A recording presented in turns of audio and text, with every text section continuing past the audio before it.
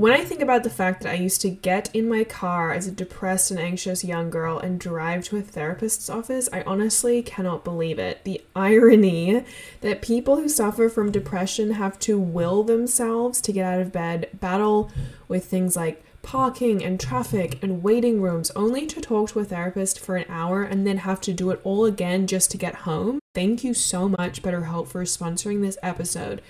BetterHelp is the world's largest therapy service, and it's 100% online. With BetterHelp, you can tap into a network of over 25,000 licensed and experienced therapists who can help you with a wide variety of issues. To get started, you just have to answer a few questions about your needs and preferences in therapy, and that way BetterHelp can match you with the right therapist from their network. I am offering my listeners 10% off their first month at BetterHelp. So get 10% off your first month at betterhelp.com/onlyalchemy. That's betterhelp.com/onlyalchemy for 10% off. Okay, we're recording. Hi, Elizabeth. How are you? Hello, I'm doing well. How are you? Good. I'm so excited to be chatting with you. Elizabeth is a marriage and family therapist who I actually discovered on TikTok during the Amber Heard Johnny Depp case. Yeah. Exciting times. You had some, yeah, you had some great content during that case, and I just started following your social media, and then I really loved what you had to say about a lot of topics. So I was intrigued to see what I can share with my listeners and your knowledge on specifically relationships. But before we jumped on the call, I was chatting with you a little bit about some of the terms that get tossed around a lot, especially on TikTok and social media, that are just incorrectly used. And I thought you would be the perfect person to straighten out some of those terms for people. Yes, happy to clear that up. There's been a lot of misinformation and misunderstanding on social media for sure. Yeah.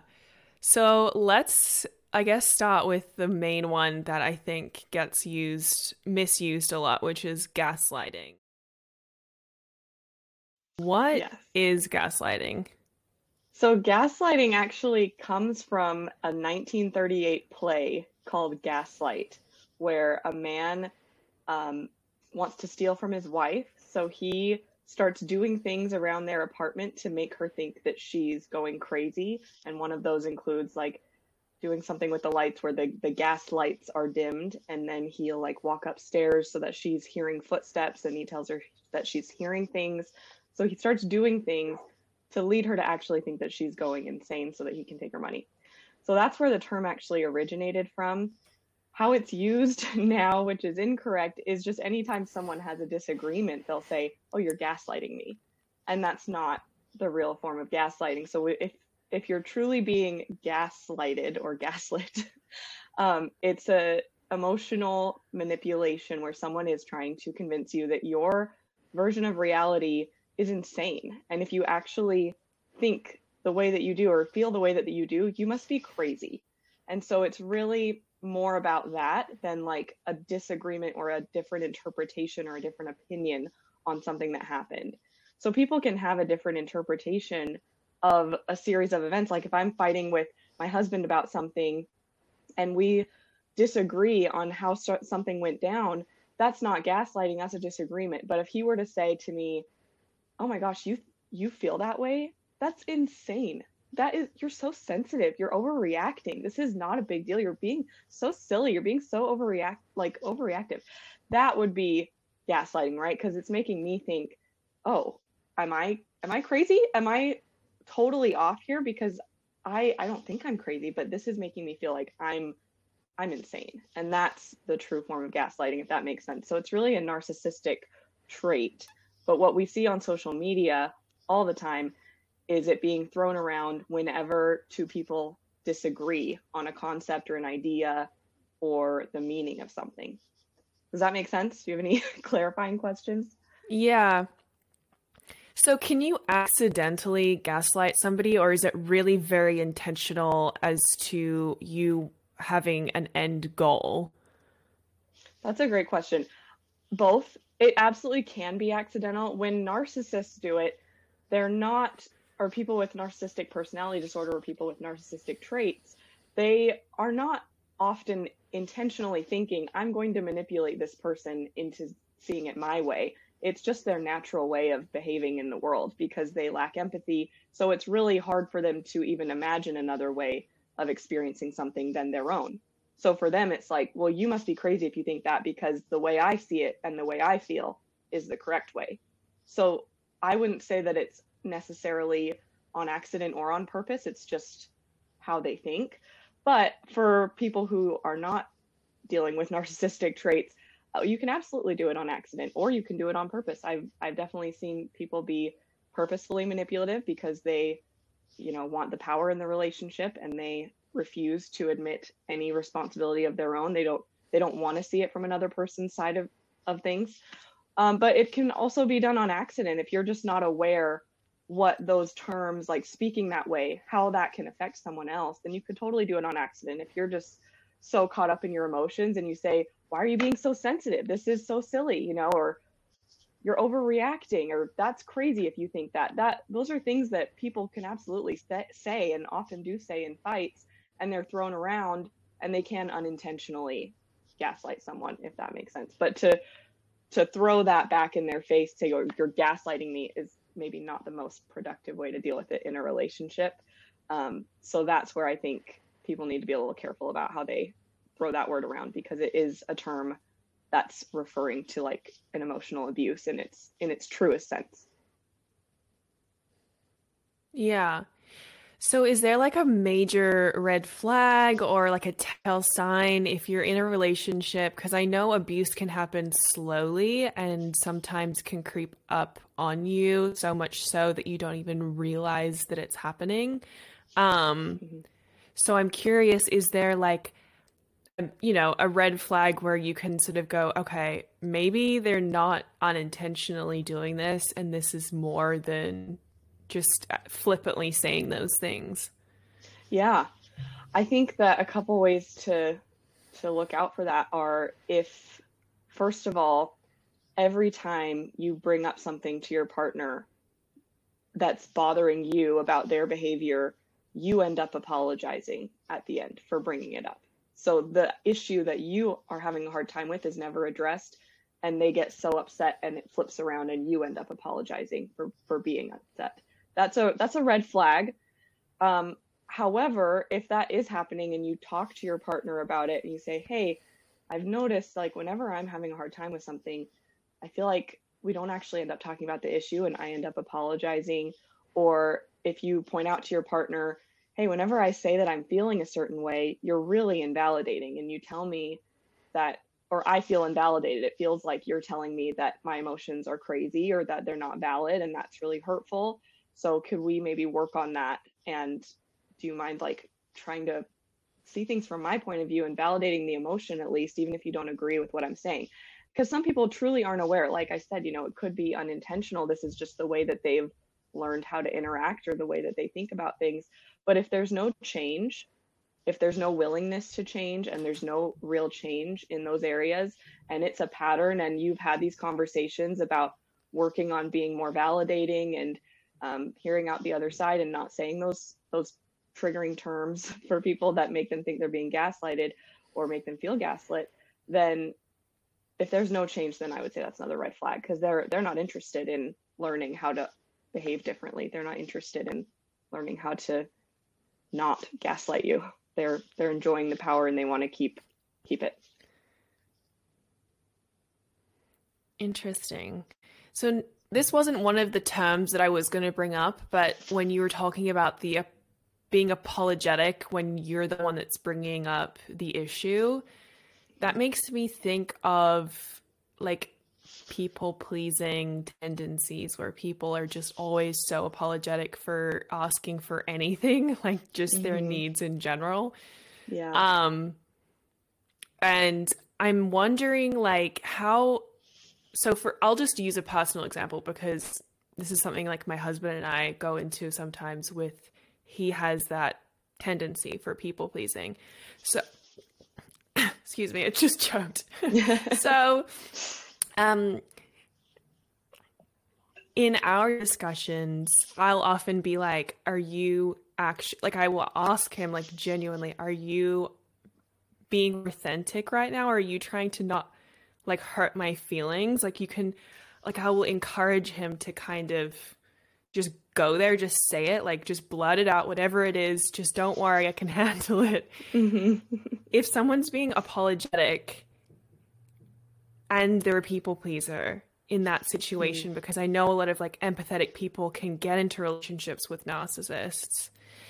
How do you navigate that? From which side? Just from learning how to not be a people pleaser anymore, basically? Well, the apologizing for something that you've brought up. So say you're bringing up something with your partner that's bothering you and you're the one that ends up apologizing. Yeah. To try and differentiate between someone using that against you and that's just maybe something that you have to work on. Yeah. You have to build the self-awareness. And I think the first step is thinking about and noticing when you're having those conversations, am I doing that? Do I end up apologizing because I'm so uncomfortable just having conflict that I end up apologizing because now we've had this kind of uncomfortable conversation and maybe people got upset and I feel bad about that. So I'm sorry that I even brought it up because it makes me uncomfortable to even have these conversations. So having the self-awareness of, is that what's happening here? Or am I kind of being manipulated into not having any needs? Because you're right, it could be that I'm with someone who's narcissistic, who isn't really interested in meeting my needs and doesn't care to see things from my side. Or it could be, I'm so uncomfortable creating conflict and I just want everyone else to be happy that I am sorry I have any needs. And let me just lay down so you can get your needs met and who cares about me? As long as you're happy, I'm fine. So I think it first starts with self-awareness and really noticing, do you feel like your needs are being met? Do you feel like your partner's interested in learning how to meet your needs? And if you bring them up, are they willing and do they show meaningful progress? And do you feel guilty for having needs because of, like, have you always felt that way or do you really only feel that way with this person? That would be another way to tell if it's your people pleasing or if it's the relationship. Interesting. Okay, so it does depend on whether it's that person only or if you can openly talk to other people about that same subject. Yeah, like if you go to your mom or your friend and you have a problem in the relationship and you're fine asking for your needs to be met and you don't feel any guilt about it, but it's only with your partner that you feel like you shouldn't have any needs and end up apologizing for having any, then that would definitely be a red flag. And I think people can gain a lot of value from thinking back to their childhood. And were you the people pleaser in your family? Were you the one that was always trying to absorb all of the stress and energy and just make everyone happy? And then you can really work through that and figure out where it's popping up and where it's not.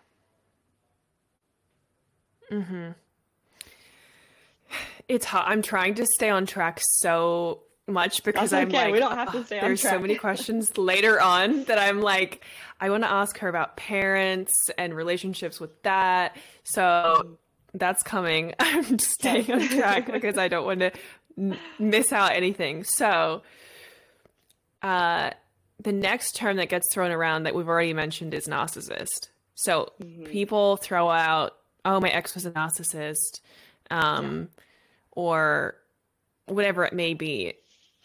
And I know narcissism is a spectrum.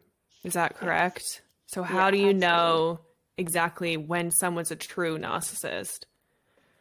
Well, I mean, they probably need to be diagnosed for it to be a sure thing with narcissistic personality disorder. But I mean, the key traits are grandiosity, need for admiration, lack of empathy, being believing that you're special and unique and can only be understood by or should associate with other people that are of high status, requiring excessive admiration, entitlement. They're exploitative, taking advantage of other people for their own gain.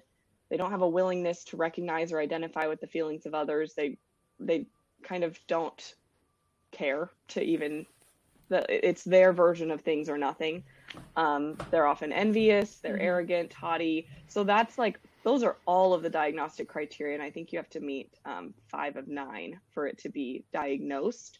But it can pop up in many different ways. Like you said, it's on a spectrum. So some people might have like 2 of those traits or 3 different traits from someone else. And you might have someone who has narcissistic traits, but they may not be fully meeting criteria for narcissism. But it is all arbitrary. We've just decided in the mental health community that 5 of 9 equals narcissistic personality disorder, you know? So I think it's valuable to notice when, oh, that's a trait that is related to narcissistic personality disorder, not so you can label and shame them, but so that you can help make sense of what you're experiencing in the relationship. Okay, so can somebody be very arrogant and not be a narcissist? Yes. If they're still capable of empathy, they still root for other people's success. They're not so self-absorbed in their own reality that they're able to show empathy and compassion and really root for other people in that way. They're not so blinders on, it's all about me. You could still be pretty full of yourself and have that ability. So I think that something interesting about the personality disorders is they're tricky because they're environmental, but also maybe genetic, and someone could maybe develop personality disorder based on their experiences, or it might be something that they're born with. So that it's on such a spectrum, and we don't know a lot about how it happens from if you're born with it, but we do know what can create it. Through different traumas and experiences in early childhood, those things can definitely contribute to someone developing those traits, often as an early form of self-protection that then becomes maladaptive later in life as it develops. Okay, are there any very common traumas in childhood that could unlock that? Any kind of childhood abuse, I would say, is a good indicator that something on the personality disorder spectrum may be in the future, especially for things like borderline personality disorder. If the home is so chaotic and there's no stability, and your parent is very hot and cold, or there's just a lot of abuse and trauma in the home, that can really affect your mental development and affect the way that you see the world and the way that you see others and the way that you think you need to operate in the world in order to survive. And I think that narcissistic traits may sometimes come from that same root. It just depends on the person, and that's what's so hard about these situations, is there's no like, oh, well, A plus B equals C every time. So it's all different. There's so many factors that can go into it. But we know that any kind of abuse and trauma in the home, especially during those early formative years, can really have a bad impact on the development of the brain and the development of the person's relational abilities and emotional abilities and health. Mm-hmm. Is it true, because again, this is something I've seen on social media, where people say that narcissists won't want to go to therapy? Yeah, they don't see that they have a problem. If someone is truly narcissistic, why would they need to go to therapy? I'm not the problem. Everyone else is the problem. I am right and they are wrong, and they need to figure it out. And they don't really, people that are narcissists don't have a strong want to participate in self-reform. They think they're amazing. They think they have these grandiose ideas. They're very self-important, very entitled. And there's often a lot of actually self-hatred and shame underneath all of that. And that's where all of this is coming from, is to kind of hide from that low self-esteem. But they're not usually very interested in developing self-awareness and saying, okay, I have a lot of issues. How can I resolve them for myself? How can I change my behavior and how I treat other people? That's usually not what they're interested in. They're usually interested in just getting validated. So if they do go to therapy, it may just be for validation and to hear that they're right some more, rather than to learn what their part is in the problems that they're experiencing. Right. That's something I've always been curious about, because I know there are people who go to therapy and then will only tell the therapist very select information, or feed them information that may get good feedback or encouragement. Mm-hmm. Is that kind of the same thing?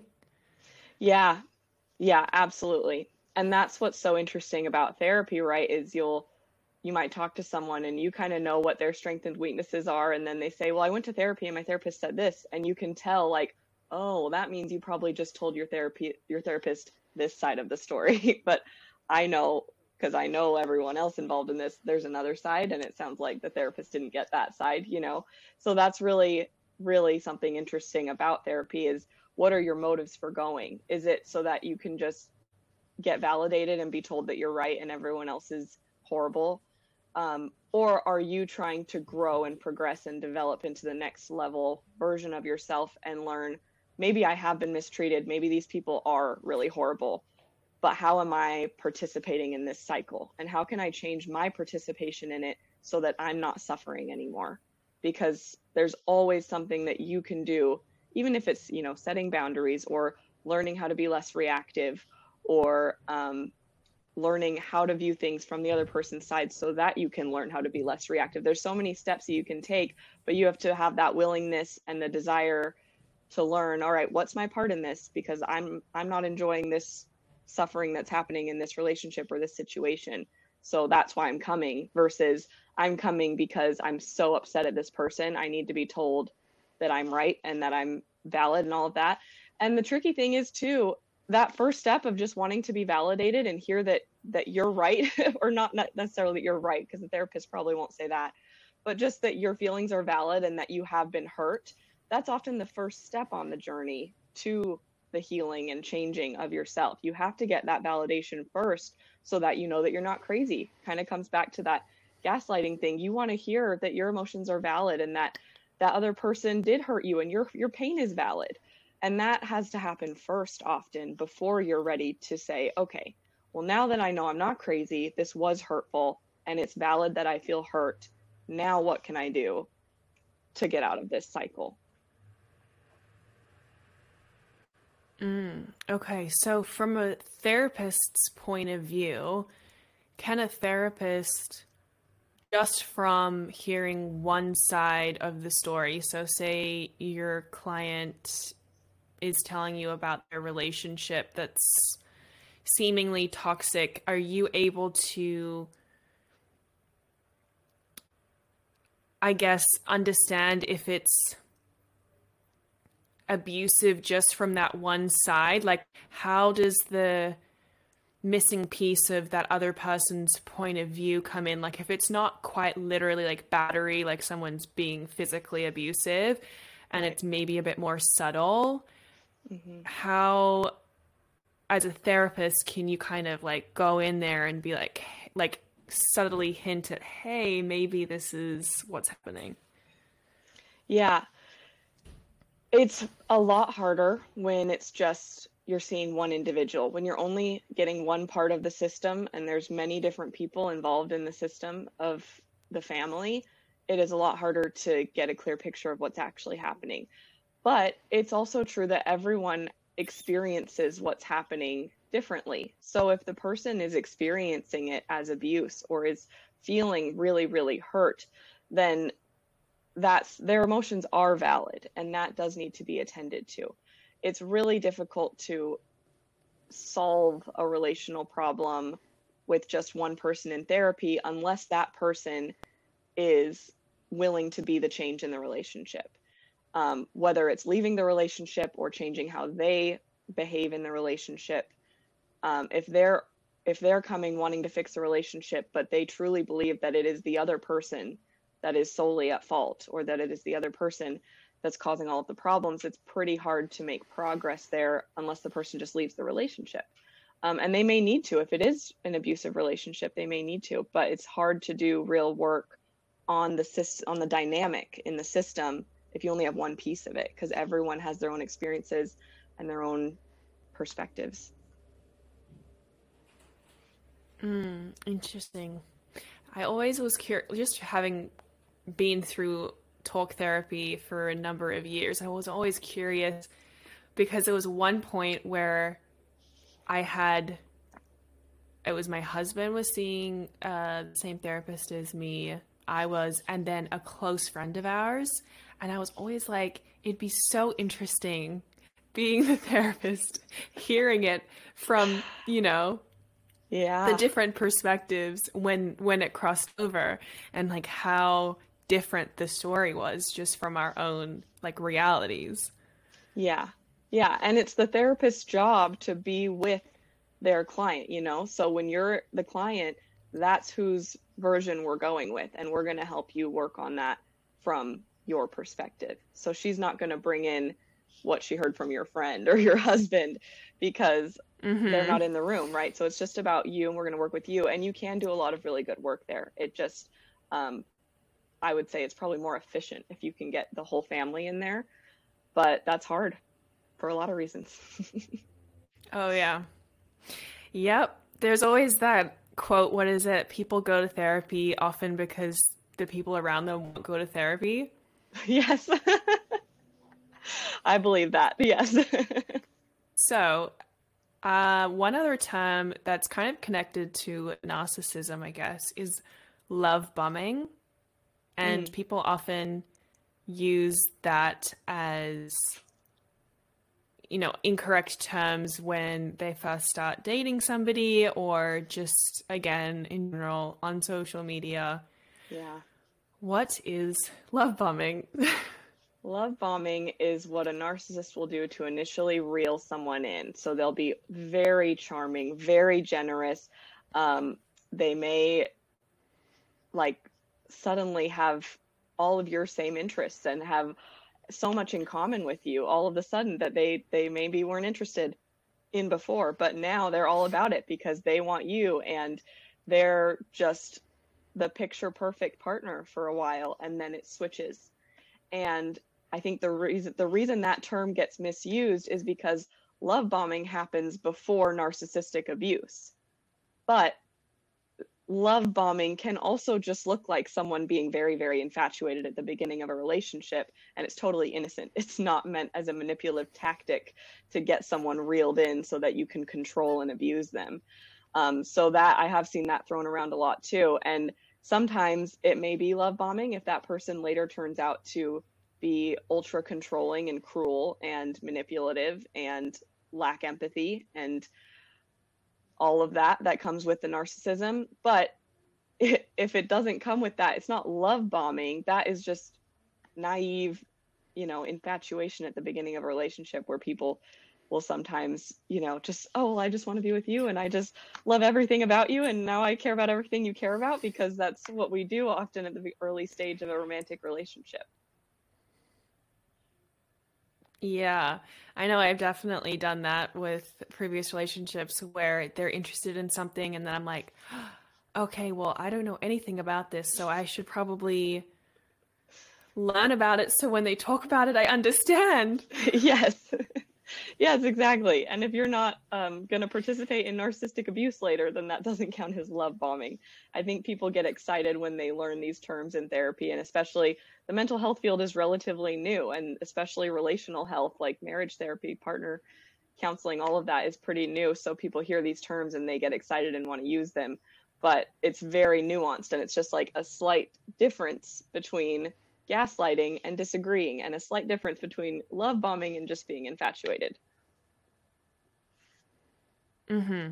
So, really grand gestures, like really grand romantic gestures, for example, is Hmm. it really about the intention behind it rather than the gesture itself, do people with like abusive intentions, do they even know at that time that that's what they're doing?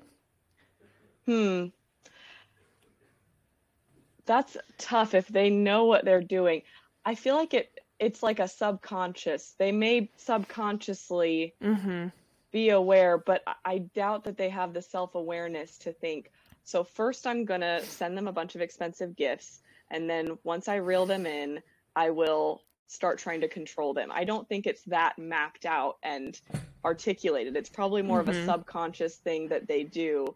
Um, but it's absolutely more about the intention than the gift, because someone could have a lot of spare cash and just be a very generous person, and maybe gifts is their love language, and so they like to give expensive gifts and they just want to do that to make their partner feel special. That's not the same as someone who's doing it um, to kind of reel in their next victim of abuse so they can have someone to control and serve them. Mm-hmm. It's interesting you say that's their love language, because I I feel as though sometimes with buying gifts, like previous, just this is coming just from my personal experience. Hmm. Um, I'll give background to it so it makes a little bit more sense. But I think that was very much like my dad's love language was like giving a lot of things, whether it was like, you know, what whatever it might be, but there was always some kind of like a string attached to it. Mm. So coming into personal romantic relationships now, when I get like a beautiful big gift, I'm like, okay, Mm. what are the terms and conditions here? Do you know what I mean? Yeah. Yeah, absolutely. I think gifts is the easiest love language to do that with, because it requires the least amount of vulnerability and emotional um, expression, right? Because the other ones, physical touch, words of affirmation, quality time, acts of service, those all require a little more vulnerability, a little more effort, but you can swipe a credit Mm-hmm. card and send a gift. So I think that love language in particular is the easiest one to use manipulatively and to use without authenticity. Mm-hmm. Something I just thought of just now, is that typical of like older generations because they're not as in touch with their emotions as much? Because I know in my dad's going into his early 70s, and so I know typically of his generation it was very much just like bottle it up, don't show your emotions, men don't have feelings, all of that sort of thing. So like giving a gift Hmm. is like a really easy way for him to be like, I care. Yeah.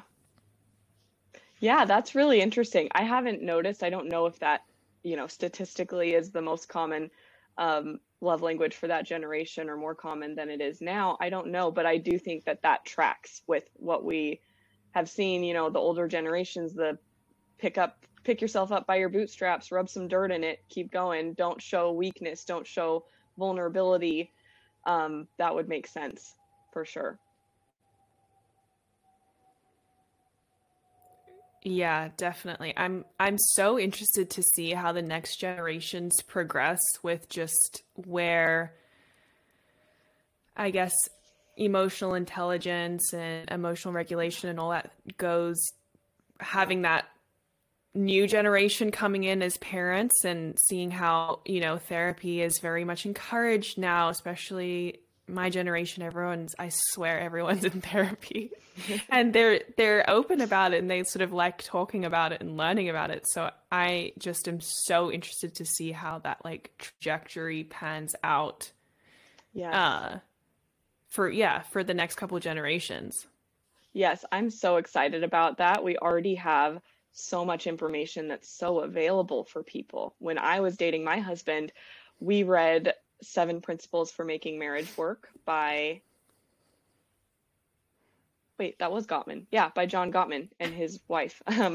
And that was so helpful for us. And I've given that out to so many friends as they got married to read it with their partners. And they they loved it too and said it was really helpful. And we have all of these tools now to learn how to be more emotionally intelligent, to learn how to communicate better. And like we talked about earlier with the accidental gaslighting, there are things that we naturally do in relationships that are really unhealthy and that contribute to them being filled with resentment or much more filled with conflict than they need to be. And now it's so great. We have so much information and research on what actually works in relationships and what doesn't work.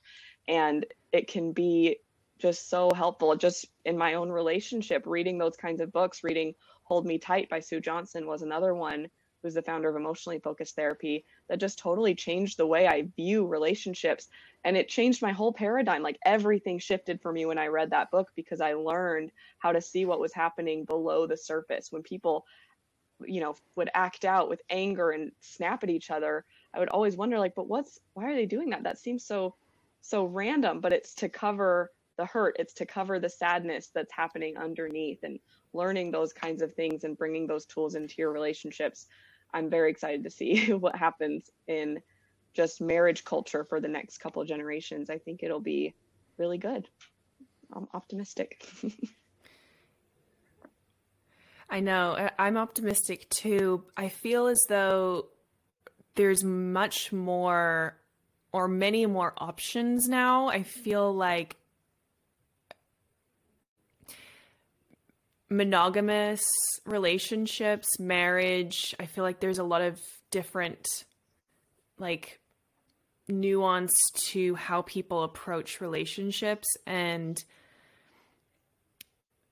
it always makes me wonder, just because this is from my own personal relationship with marriage and being married, and I always wonder, is how much is this like monogamous relationship stereotype, wedding, two people lasting forever, all of that, how much is that like really inherently in us as humans, that we really just want our other person to spend the rest of our lives with? Or how much is that just either societal programming or maybe Disney movies?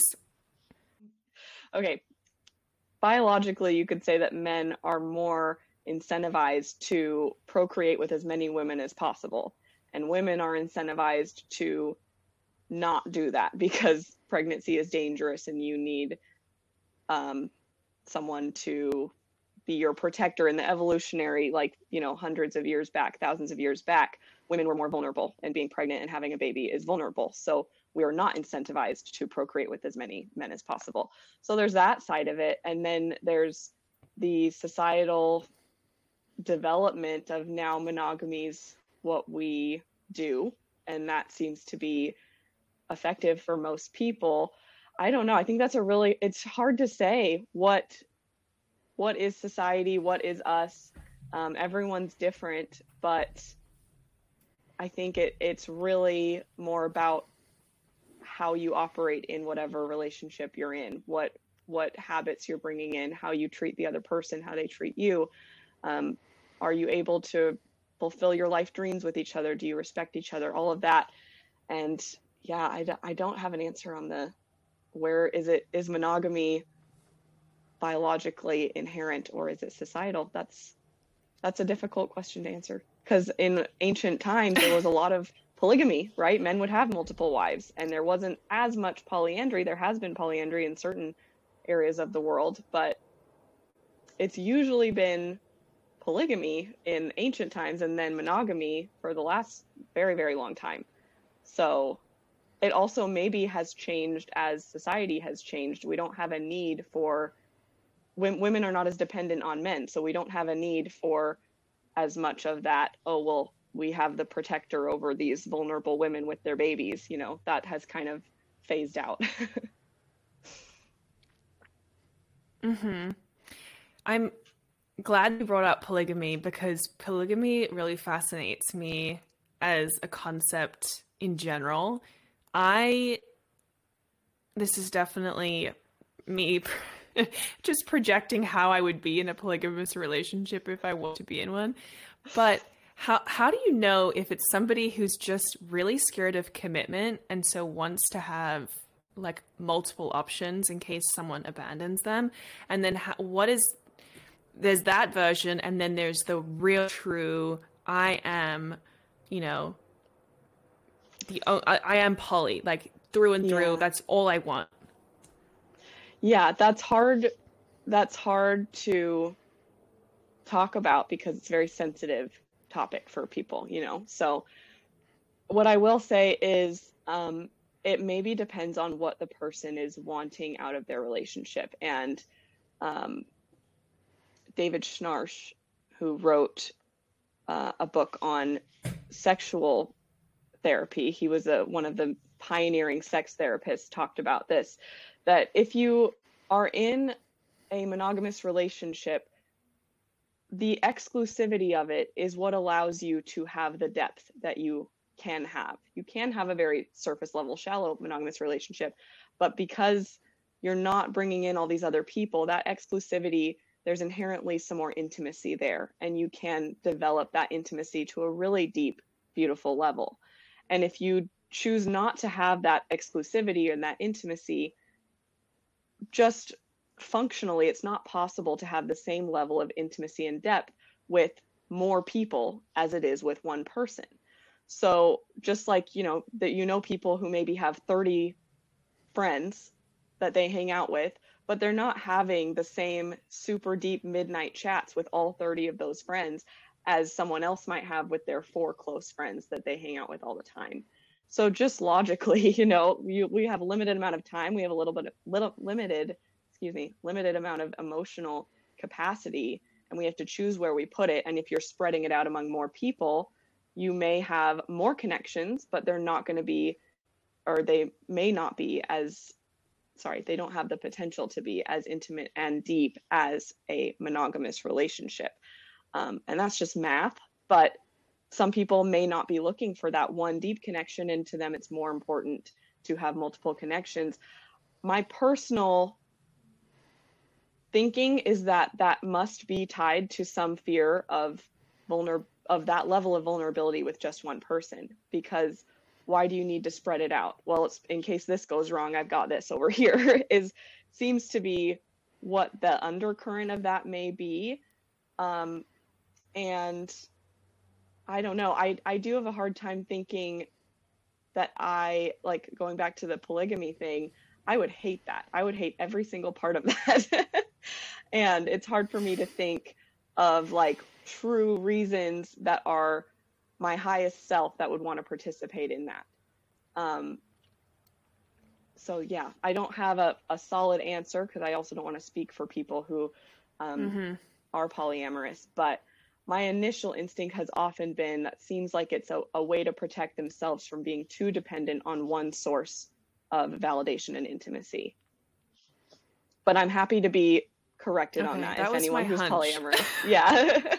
Happy to be corrected, but I haven't seen it where I haven't interacted with anyone where I thought that wasn't what was going on underneath it all. But I have a limited exposure as well. My exposure really came from when I moved to LA, and it's kind of trendy here. Especially in the bi community, because I'm from Sydney in Australia. No one ever talks about polygamy at all. I can't think of one person that I know that's polygamous at all. And then I came to LA and I was like, oh, wow, like friends of friends, or I don't know, just people who I'd meet in passing and it would come up in conversation or whatever. And I was like, I feel like they're really trendy, or there's an overarching common denominator here of like, I don't know, abandonment wounds or whatever it might be. But the reason why I brought up the bi community is because I'm bi myself. And so I noticed this with other bi women that would be in relationships of sorts where it would be like one man, one woman to try and fulfill their needs. And I'm curious, I just don't know what to think of that as like a general dynamic. Yeah, we're in a really interesting time right now. It's kind of like a second wave sexual revolution where people are um, really questioning every rule that has been put in place in society over sexual partners and relationships. And so everyone's experimenting and they're testing it out. Like, well, do I believe in this rule that's been placed on me? Do I believe in this one? And they're kind of doing a trial by error kind of a thing to see what works and what doesn't. And a lot of it has been really freeing for people who are, gay or bi, who felt like they couldn't be their authentic selves and now they can. But there also is absolutely part of it that's like, oh, they're bi and they're doing this polyamory thing. I wonder what that's like. Maybe I'll try it out. So there may be some experimentation as well of people seeing like, okay, well, I'm not sure if I buy into the monogamy thing. I'll test it out. Let's see how it goes not being monogamous and see how that feels. And so I do think there's a lot of experimentation happening right now, and it's pretty new, and we don't know if it's long lasting or not. But I absolutely think that there could be different motivations for some people, and some people may be just wanting to experiment. Some people may be trying to decrease their own vulnerability and protect themselves. So if I'm relying on 2 or 3 people, that feels a lot safer and less scary than me choosing one person that's going to be my, heart and soul in my relationship. From the bi perspective, we have also evolved our definition and expectations of marriage to a point where we expect our romantic partner to basically fill every emotional need that we have. And that's not fair or possible, really. We need friends. We need other people in our lives to fill certain areas of our emotional and relational needs. So I think part of that might be, well, I like masculine energy in my life and I like feminine energy. And so they're choosing to try to have a romantic relationship with both instead of, well, I can get this feminine energy from my partner maybe, but I can have these male friends and foster these relationships with men in my life, and that can fill the need for the male energy. But instead they're thinking, well, let me try a romantic relationship with both. And they may be trying to put too many of their expectations, too many of their emotional needs to be met by romantic relationships as opposed to other relationships. Interesting. So if a monogamous couple went poly, is it often, because I've heard this too much where it's like once they do that, they just can't go back to monogamy. Like the relationship suffers or the relationship doesn't hit. Yeah. And I'm curious as to why that is. I think couples who are monogamous, who have made a commitment and a promise to each other to just be with each other, who then decide to reevaluate that, basically like alter the conditions of their initial agreement, and bring in someone else or be polyamorous or whatever. I think it's often a reaction to other things that are going wrong in the relationship, and they're trying to put a band-aid on it by saying it's probably just because we need more sexual variety, or it's probably just because we're too bored with each other, we need some excitement, we need to bring this in. And that's usually not the actual problem in the relationship. There's a lot of other stuff that's maybe a lot harder to solve and a lot harder to talk about that they're not wanting to get into, or maybe they don't know how to fix it. So they think this could be a way to kind of take the pressure off the relationship. But by that point, they're not addressing the problems in the relationship. They're trying to solve it by doing something else. And those initial problems, which were why they were starting to brainstorm ideas to fix the relationship, those initial problems are still there, and they're going to get worse, and they're growing. So I think that's probably what's happening when couples all of a sudden decide they want to try polyamory. When they were committed to each other, I think there's usually a lot more going on in that relationship that they're not addressing. Yeah, I saw you did a video on swinging or on swinger, and it was a similar concept to that of, well, what is the actual underlying, tension or motivation behind that? And do you think that that is something that, like swinging is in general, I feel like it's an older generational thing. I don't know anyone who swings in my generation, but is that just doomed? In general, I would say yes. I have never heard of it being successful. I do know there are some gay couples, some male gay couples specifically, who can swing or Mm-hmm. have some side things going on, and they seem to be able to keep it together. Men and women are very different, and I think there may be something about the male gay dynamic that makes space for that in a way that can still keep the relationship together. And maybe it does come back to that biological, the men are more biologically, in general, they're more likely to want to be with more partners, whereas women, we want the safety of being with one person. So I have not heard of any monogamous heterosexual couples swinging long term and having a successful, fulfilling marriage. Interesting. Yeah, that makes a lot of sense, actually, how gay couples would be able to successfully do that. Yeah, depending I on their know for motivations myself, it would too. be just so messy. Oh Yeah. yeah, I could never. Yeah, I could exactly. never.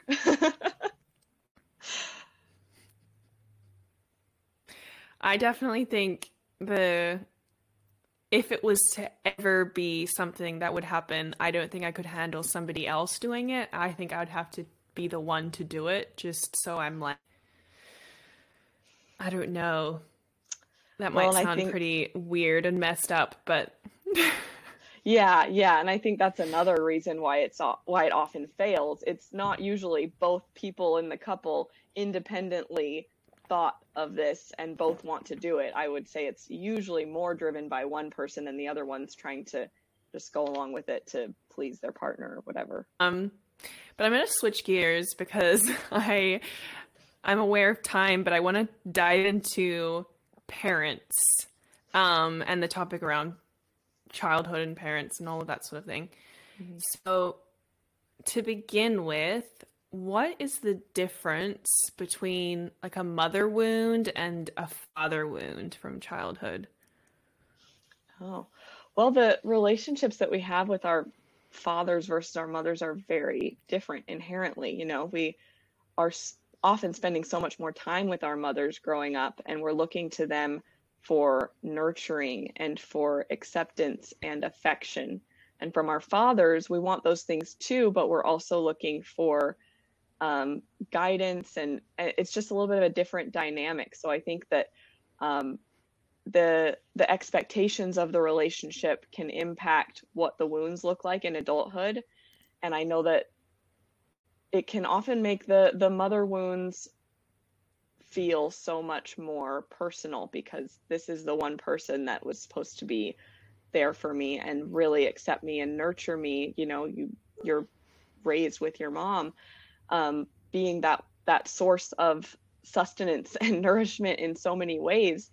So that really plays into your issues with mother relationships. And then with father relationships, it also depends on the gender of the child, I think, because boys are probably really looking for that validation of, yeah, you're a man from their dads. They're looking for kind of that coming of age acceptance and approval from their fathers, and girls may be looking for it in a slightly different way. So the gender roles really come into play with mother and father wounds, I think. So, will they play out, like, for example, um, within the same gender? So, say you have a father wound, will that play out only in your male relationships, or can that play out with like females as well? Does it have to be masculine? No, I think it can play out with females as well. If you were just invalidated by either parent growing up, or taught that your emotions are silly, or taught that you are responsible for keeping everyone in the house happy by either parent, then you're going to feel that in your adulthood. You're going to take that with you into adulthood unless you are really intentional about resolving it and unlearning those lessons that you learned so early in life. I think more I meant with your relationship with your father versus your relationship with your mother. You have different expectations and ideas about what you're wanting from each parent. But as far as the lessons that you learn in general relationally, there can be wounds from either parent that you then take into your romantic relationships, your friendships, and it's because those relationships shape how you view the world. They shape your role in the world. They shape your role in your future relationships. That's the first experience that you have, being a part of a family system and being in an intimate relationship with other people. Your parents are your first experience with that. So whether it's safe or not for you to be yourself, whether it's safe or not for you to be vulnerable, to show affection, to get your needs met, all of those things are really, really shaped by your initial experiences with your parents. And you can absolutely resolve them in adulthood. You can unlearn things, you can relearn new things, but that is your blueprint. Mm-hmm. Yeah, for women, I don't know if this is just because of my experience growing up being female, but I feel like the daddy or dad wound always gets thrown out as daddy issues, like a woman wanting male attention, maybe in more the sexual sense. Mm-hmm. That's kind of the stereotypical dad wound. Mm-hmm. How does the mother wound for a female show up? Maybe stereotypically or very obviously? It could show up in codependent female friendships. So if you didn't have the mom that was validating and accepting you and showing affection to you, you may overly attach to some of your girlfriends and trying to fill that same need through your female relationships and have unrealistic expectations of your female relationships. So that's one way. And then people also, it's on a spectrum. So some women who have quote unquote daddy issues, who never got that male approval and attention, may be looking to older men, looking to any man to kind of fill that need, or they may totally shut themselves off. And the same can happen from a mother wound. Just to protect yourself, you've learned that it's not safe to be vulnerable, that it's not safe to put yourself out there. And so you just kind of become avoidant and avoid any kind of intimacy or position where you could be hurt. Mm-hmm. And does it show up the same way for men too? For men, I think it's often more likely that they will go avoidant because societally they're expected to be less vulnerable. They're expected to be less dependent on other people and to be more self-sufficient. And so I think it's probably more likely that they'll go the avoidant route and just cut off from any kind of intimacy or vulnerability with someone else. That's too dangerous. So I'm just going to keep these walls up. Is that the same for the father wound for men? That's an interesting one. Some men may really try hard to get other male approval by doing things that are traditionally masculine, if it's motorsports or fighting or getting tattoos, they're maybe seeking that male validation from any man that will give it to them, or they may try to attach like a friend's dad or someone else who can fill that role for them. It's not always maladaptive, but some of these behaviors, if they're participating in risky behavior and, doing dangerous sports and trying to sleep with as many women as possible to impress their male friends, that could be kind of an expression of that dad wound. Oh boy, I can think of so many people. It's pretty common, I'm just thinking of like all these guys. Yeah, from high school and yeah, and that comes back to that generational, the men haven't always been super vulnerable and affectionate, and especially to boys. Boys still need that. They need their dad's approval and affection. And if they don't get it, if they feel like they're never living up to their dad's expectations or they're not getting that approval, then they may try to seek it from other men by doing these hyper-masculine things to try to fit in. Yeah, expectations is definitely a big one. I think, I know personally a lot of my close friends, and myself included, parents have an expectation of what they were going to turn out to do and be. And that's very common in LA as well, because a lot of people come to LA and their parents may not have been super supportive of it because of the, the many a stereotype of Hollywood or whatever it is. Um, how does one, I guess, repair that expectation? So say a parent is like, oh, I always wanted you to be a doctor, or I always wanted you to be a lawyer, or whatever it is. And they're still holding on to, like, the parent is still holding on to that expectation that their kid is just not going to meet because they're not interested in that field, or whatever it may be, those expectations that the child is never going to be what the parent wants them to be. Yeah. Are you speaking about healing it from the kid's side or from the parent's side? I guess both, really. Yeah. That's where the concept of differentiation comes in, where you have to acknowledge like what is in your realm of control and what is outside of your realm of control, and what is your self and your within your boundaries of what you get to make decisions about, and what is within someone else's boundaries of what they get to make decisions about. So from the kid's perspective, they may need to have a conversation with their parent and calmly and lovingly talk about, I know you wanted this for me, but that's not what I want. And I'm pursuing what I really want. And I'm living according to my values. And this is what that looks like right now. And I hope that you can support and respect that. And if not, unfortunately, I'm still going to keep doing it. This is what I want. It's my life. And I'm an adult now. I get to make these decisions. And I would love to have your love and support along the way. And I hope you can give it to me. So from the kid's side, they could have that kind of a conversation with their parent. And from the parent's side, they have to let go of the reins a little bit and acknowledge that their child is an adult now. They get to make their own decisions, and it's not within their control to make those decisions for their child. So they kind of have to renegotiate their role as parent. And that's difficult because when you're raising young kids, you do have a lot more control over their lives. You can make a lot of those decisions for them. And then as they enter adolescence and into adulthood, your power over your child significantly diminishes. And so then it's about relationship over control.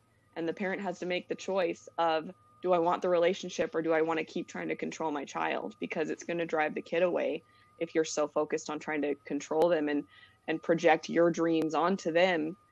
It's not going to heal. It's not going to be very edifying. It's not going to create a healthy, trusting relationship between the parent and child. So the parent really has to come to peace with their role as a supportive, loving co-adult, as opposed to someone who's still guiding them along the way. And it kind of becomes a thing where the parent can now offer advice when the child asks for it, instead of trying to force them to accept the parent's perspective and wishes. Mm-hmm. And what if the parent never comes to that piece? Because I know a lot of parents, I don't know if it's just because of where I grew up and where I was raised, but the school, for example, the school that I went to was very academic. Mm-hmm. So parents had huge expectations on kids to perform really well. And it was very competitive. And it was always talking about people's, or the kids' potential, like living up to your potential. You have so much talent and you should use it. And then you leave school, and so many of my friends were just like exhausted. They didn't feel as though they had anything left, to give. And their desire and potential was just to like cruise and just live life. And their parents struggled with that because the parents would see like, oh, but you have so many talents. Why are you not using them? Mm-hmm. Does that make sense? Yeah. Yeah, that's really hard. I mean, in the end, still, the parent can only control themselves. They can't control their child. Depending on the relationship, and depending on that child, there may be room to have conversations about, well, is the child not pursuing a certain path because they really don't want it, or are they just burned out? And I think the most important thing is for the parent to communicate unconditional love and acceptance to their child, and to not make it be about, well, you're only acceptable if blank, blank, blank. and have like removing the Mm-hmm. conditions, because then if that's off the table, then there's room to have conversations about, well, what are your actual goals and how can I support you in those, and is this kind of just a quarter life crisis where you're trying to figure out what you want and you need the extra support from your parents of, helping you figure it out, or are you making this choice because this is what's in line with your highest values and your goals, and then I can support you in that. So I think as long as the child feels that safety of unconditional love and acceptance, then there's more room to have conversations that can invite more guidance or exploration, because kids don't have it all figured out when they're 18 and graduate high school. They may still want that guidance from their parents. They just don't want to feel controlled. They don't want to feel like the decision is being made for them, or that the love and acceptance from their parent is conditional upon what career they go into next. Mm-hmm. Yeah, 18 is so, like, I think back to when I'm 18, I was like, I didn't know anything. And I was like expected to choose a college degree. Like, Yeah. I didn't know what I was going to do. Yes.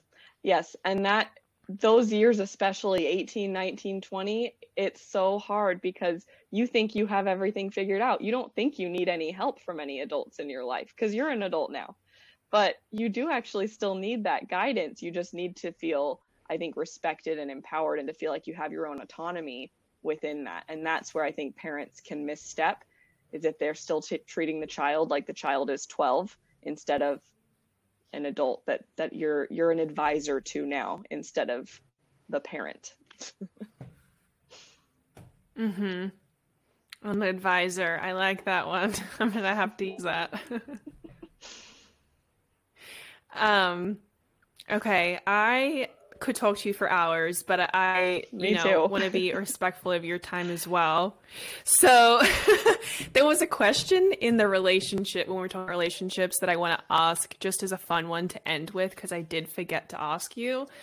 And that was, how often should couples be having sex? Like, sex is a very taboo subject that doesn't get talked about enough. And I saw this on your Instagram and I was like, I have to ask her about this.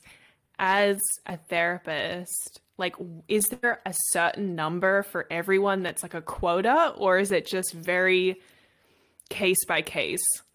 It is completely case by case. And yeah, that is one of the most popular questions. Everyone wants to know if they're doing it right. Everyone wants to know if their sex life is how it's supposed to be, or if it's broken. And it's so funny because it's good if you're happy with it, and it's broken if you're unhappy with it. And what needs to be talked about more, I think, is mismatched levels of sexual desire. And there's almost always, in every relationship, a high desire partner and a low desire partner. And they may not be high or low on like the universal scale, but in their relationship, one is going to be wanting sex more often and one is going to be wanting sex less often, to some degree or another. And that is very tricky to deal with, but it's really about not placing the whole weight of your partner's value of you on how often they want to have sex with you. If you're the high desire partner, and if you're the low desire partner, how can you feel desired and kind of turned on so that you want to have sex more often, but you may not want to have it as much as your high desire partner, and you don't have to. So both partners need to mitigate expectations. Like, if one's here and one's here, you should probably be having sex about here. So maybe the lower desire partner is needing to give a little bit more. Of course, if you are not in the mood, you should never, force yourself to have sex if you don't want to. But if you're the high desire partner, you also shouldn't expect your low desire partner to meet your sexual needs every single time. So it's about expectations and what you're making it mean when the partner approaches you or rejects you. And I've heard a lot of people say, they feel like they're just being used from their high desire partner because they don't want to have sex, and they feel like their partner is always ready to go, and it's frustrating for them. And they frame it that way instead of, oh, how amazing that my husband finds me so desirable. He wants to have sex with me all the time. But I don't always want to have sex all the time. So let's talk about it. And, in a lighthearted way of like, I love you. I want to be with you. I want to have sex with you. But maybe not quite this many times per week. Whereas from the low or from the high desire perspective, if their wife is always shutting them down, then that can make them feel rejected. Oh, my wife doesn't love me. She doesn't think I'm desirable. She doesn't want to have sex with me. And I'm using male and women because traditionally, most often men are more high desire, but it also absolutely happens the other way too, quite often.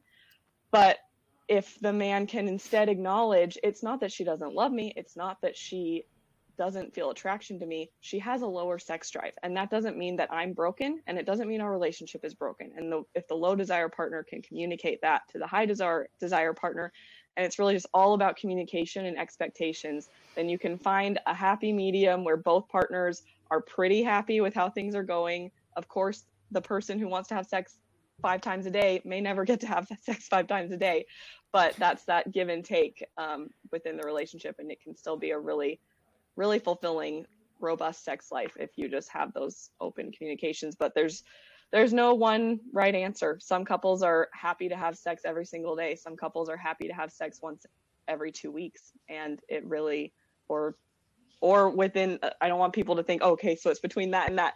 It's whatever works for you in your relationship. Yeah, damn, I was kind of hoping for like a number because this answer. Me too. When I learned about this, I want to know what is. I know. Yeah. When I learned about this, I took the sex therapy class. I was like, great, I'm finally going to get the number. And no, there's no number. Sorry to disappoint. Yeah, no, it's very typical, especially after the honeymoon phase, if you're having a lot of sex and then the female's sort of interest diminishes, and often the male, again, this is stereotyping, but the male's desire just stays either the same or goes a little bit down, but it's still higher. Yeah. Just as a caveat, if you're having sex all the time and it's kind of being used as a replacement for having conversations, like if that has become your only way to connect with your partner, then that may be a problem. And similarly, if you're never having sex, or you're only having sex when someone begs for it every 6 months, then that may be a problem too, right? So it's really about the quality of the relationship and what the sex is meaning in the relationship. That should indicate to you how healthy your level is. Is for long-term relationships, whether you're married or not, like if you've been in a relationship for an extensive period of time, it naturally, again, I'm not speaking for everyone, but naturally the number or the frequency to which you have sex goes down. We talked about swinging before, often when people are trying to reignite the spark. What other techniques are there to do that instead of swinging? Yeah, I'm glad you brought that up, because often people do think, oh, well, the problem is I've been having sex with the same person for 20 years, and so I need more variety. But there's ways to introduce novelty and variety and excitement into your sexual relationship with the same person, whether it's having sex at a different location, trying different positions, turning it into a game. They have all these games now you can get that are like truth or dare and different things where you can make it fun and exciting. There's toys. There's a lot of ways to introduce novelty and variety into the sexual relationship without bringing in other people. You know, you can role play, you can meet at a restaurant, come separately from different places so that you feel like you're going on a date instead of it being you got ready together and then you drove in the same car to the restaurant. You know, you can do different things from a very like small scale to really high levels of like excitement and variety to introduce that into the relationship. And I think having new experiences together is something that really ignites that. When you're experiencing something new together, that can reintroduce that feeling of newness and excitement that you don't have in your everyday repetitive life. So going on trips together, you know, doing a different kind of date that you don't normally do together, really courting your partner and treating it like how you did when you were earlier dating, prioritizing each other and finding ways to spice things up in those ways can be really helpful and ignite that spark again. Buy the lingerie, whatever it is. I like that one of going to a restaurant but separately, like meeting there as if you are dating. Like, I didn't even think of that concept, but I was like, my husband and I would always just drive together. Why wouldn't we drive together? We're going to the same place. We live together. We're going to come home to the same place. But going separately and meeting there does make it more exciting. Yes, it's kind of fun, kind of takes you back to those days of dating. And then, you know, your husband didn't see you go from the bathrobe and slippers to the full makeup and heels. You just showed up that way. So that can be fun, and say vice versa. If he's just in a suit and you didn't watch him change into it from his PJs, then that can kind of add a little bit more spiciness. Yeah, I'm definitely going to have to try that one. Well, again, I don't want to take up the rest of your day, even though I could pick your brain for hours. So, is there anything that you want to plug or promote, or anything you're working on that's coming up?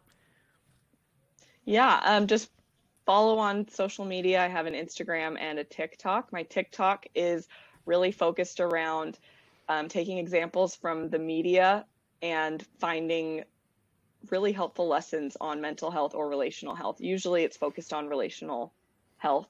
So right now I'm doing a series on Bachelor in Paradise. If you watch that show, I'll take little clips from the show and talk about what we can learn about relationships from those interactions. And then I have an Instagram as well. It's just Elizabeth Wing _MFT on both platforms, I think.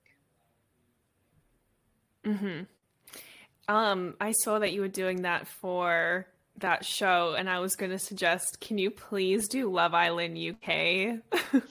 Yes, I can. Yeah, I've had a couple requests for that, and then the Selena Gomez documentary people want me to talk about. Yeah.